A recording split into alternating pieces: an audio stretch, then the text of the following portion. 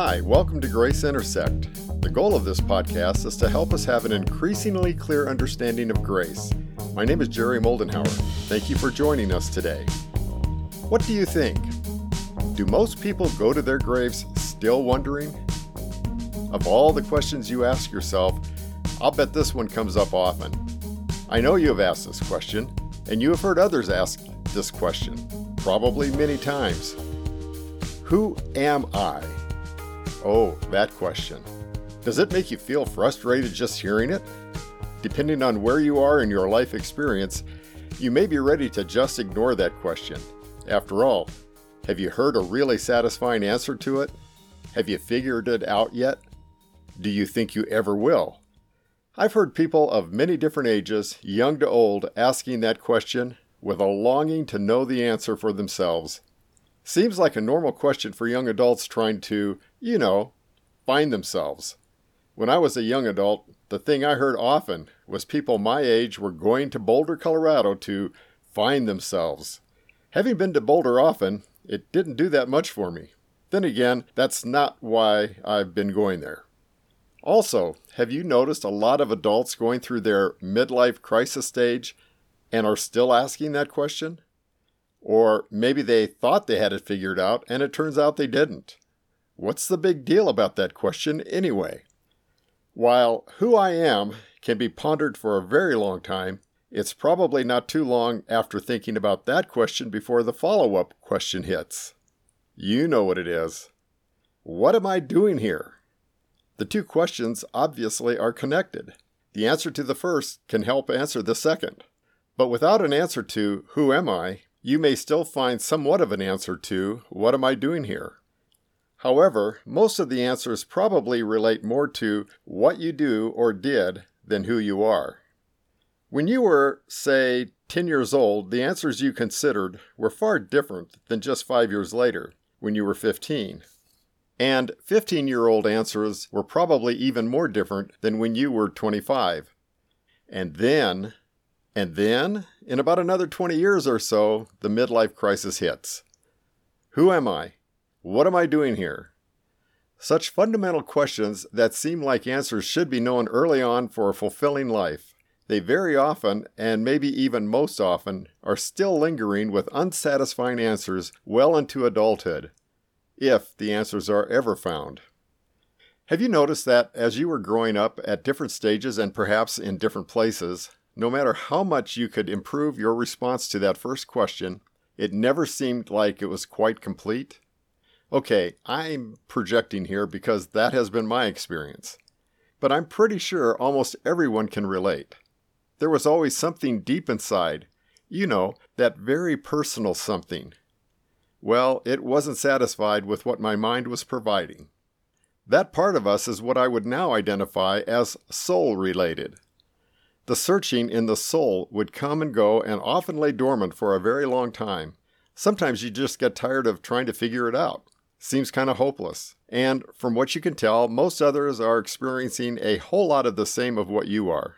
Okay, I'm really projecting here. So let's tackle something a bit easier. Consider the cosmos. You may well have gone through this similar thought process more than once. We are told that there may be up to 2 trillion galaxies in our observable universe. 2 trillion. Not planets, not stars, but galaxies. We can't begin to comprehend that number. Google examples of what a trillion is like. It won't help enough. And these galaxies are hundreds of thousands of light years long, wide, and thick. We really can't comprehend that either. We are told that there are billions of stars in each of these trillions of galaxies. Does that number even exist? And most of these stars have orbiting objects. Brilliance upon brilliance of mind would have a hard time with all of this. You probably already know this. In our galaxy called the Milky Way, the Sun is the star which is about 93 million miles away from Earth. The Earth orbits the Sun. The Earth is about 25,000 miles in diameter. On this Earth are approximately 7 billion people, of whom you and I are 2. Perspective. How does this make you feel? But even this perspective is incomprehensible. And this is just the physical universe as we know it. Does this perspective help answer our "who am I" question? It might make us feel a certain way, like, are we just a most ridiculous minute speck in this vast universe that exists without much significance?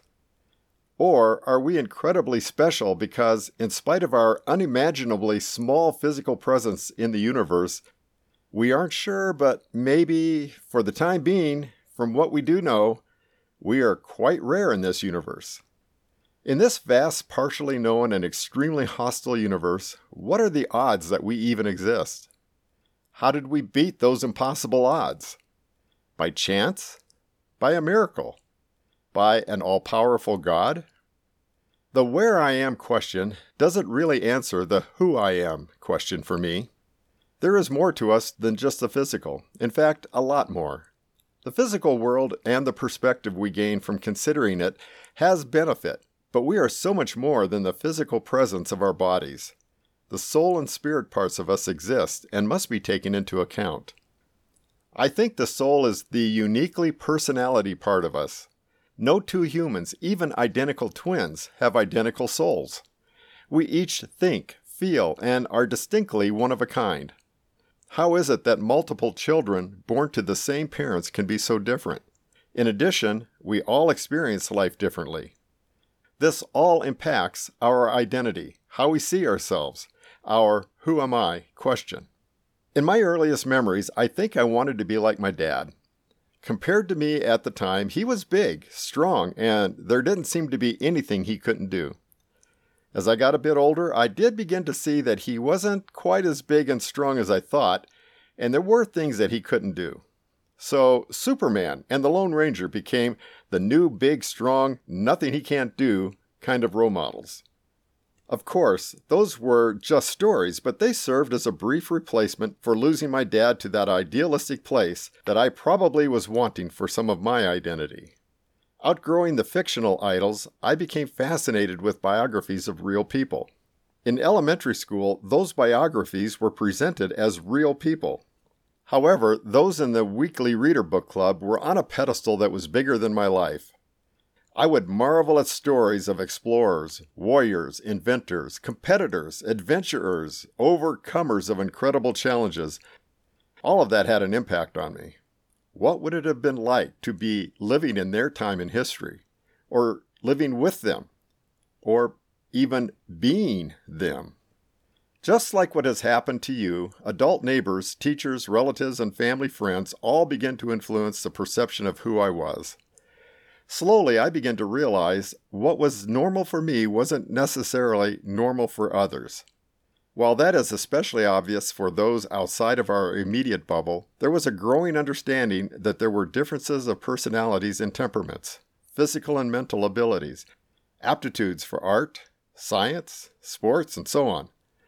Differing ages of people provided differing perspectives. Life is certainly more complex at 15 or 50 than at 5. So the answer to "who am I" seems to be significantly influenced by a composite of life experiences.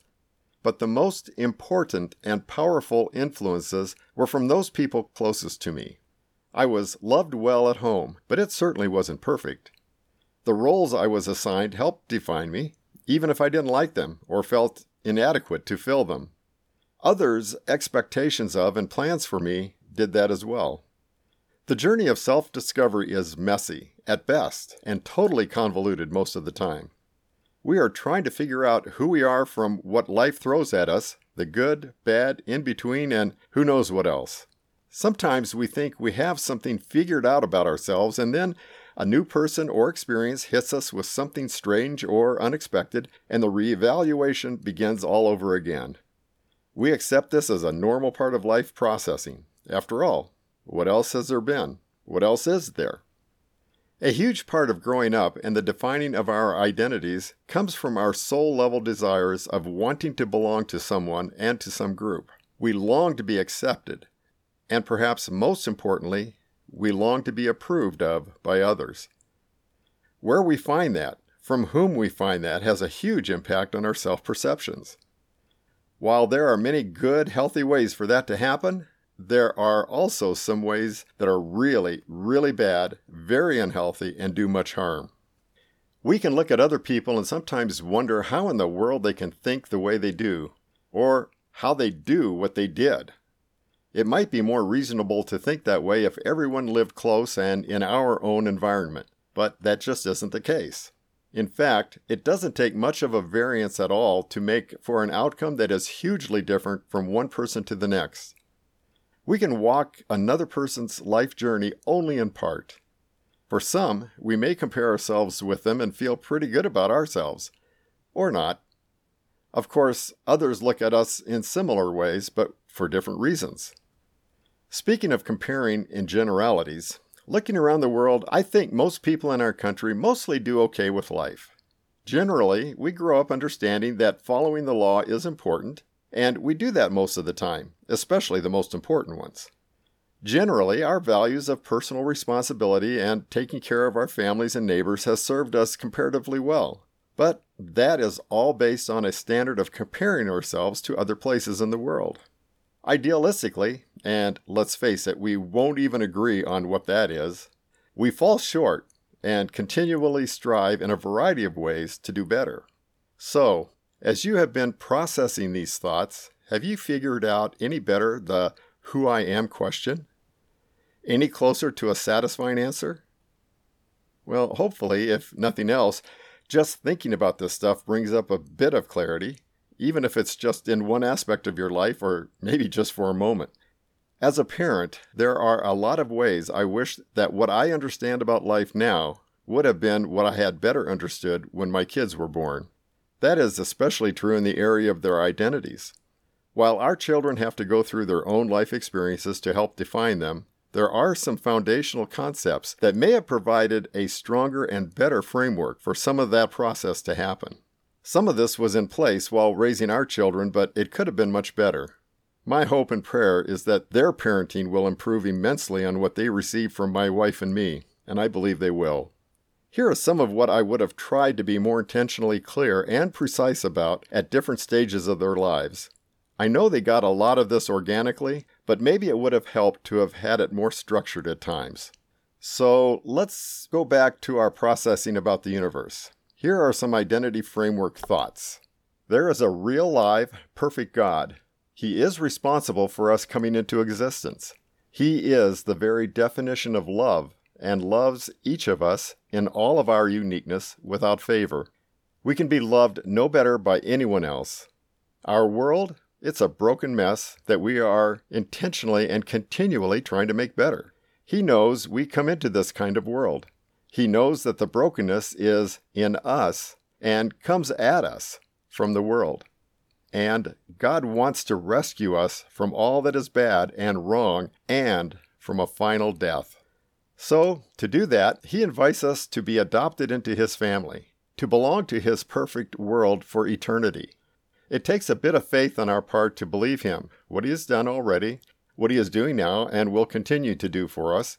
But if we do choose to believe Him, He will forgive us of our imperfections and make us His own. He will give us a perfectly new heart and new spirit that aligns with His. We will have a new hope. As His adopted child, He will totally approve of us. We will completely and eternally belong in His family. We can then carry His name, and our identity will be defined by that. If I could have more clearly communicated that concept to my children age-appropriately as they grew up, I think it would have given them a better framework in which to discover the rest of who they are. With that growing understanding and experience, the good influences would have had a good place to land, and the bad could be mitigated. The who I am question would have had a better framework in which to be answered. God has given a new basic identity to those who respond to His invitation to join His family. We are now primarily defined by our new Father, the perfect Father of the universe. There is nothing in this world that can compete successfully with that. We are now in an eternally loving relationship with perfection. We are totally accepted, adopted, and approved by Him. As His sons and daughters, children of the Almighty Righteous Father, we belong to His family. Our father and brother are our true role models. We don't have to compete or compare with anyone else. We don't have to despair of the struggles and failures in this life. The personal junk we experience, disappointments, guilt, shame, bitterness, resentment, unforgiveness, condemnation, and any and all other negative things you can think of or feel, they no longer define us. It doesn't matter what others say about us or do to us. We don't have to keep up with anyone. Our value and worth is never in question. Think of it this way. You may have adopted a child or know those who have. If so, you know the high price, literally, that has to be paid. How great a sacrifice is required in so many ways to make that happen. And then, when it does finally happen, the joy of the parents knows no bounds. The child now has an opportunity to experience a far better life than would have been otherwise possible. It is a win-win. If that can happen for us on a human level, how much more joy does a Creator God of love have? Joy for Himself and for each one of us imperfect humans who accepts His adoption offer. The high price and sacrifice He made for us guarantees His total acceptance and approval of us. We now fully have His identity as our own. We know the answer to the question, who I am, because we know whose we are, to whom we belong. In this world, we will continue to experience attacks that will try to tear us away from this identity-defining relationship. But we are eternally secure in our new family identity. We will be learning to roll over, crawl, walk, and run as we grow in this new family. There will be stumbles and falls, but there will never be anything that can take away our new family and personal identity. In a future episode, we'll go into the question of, what am I doing here? For now, seriously consider what it means to be a son or daughter of a powerful God of love. Thank you for listening today. My name is Jerry Moldenhauer, and this is the Grace Intersect podcast. As we process together, please know your thoughts and/or questions are welcome. Comments may be made at the graceintersect.com website or by emailing comments@graceintersect.com.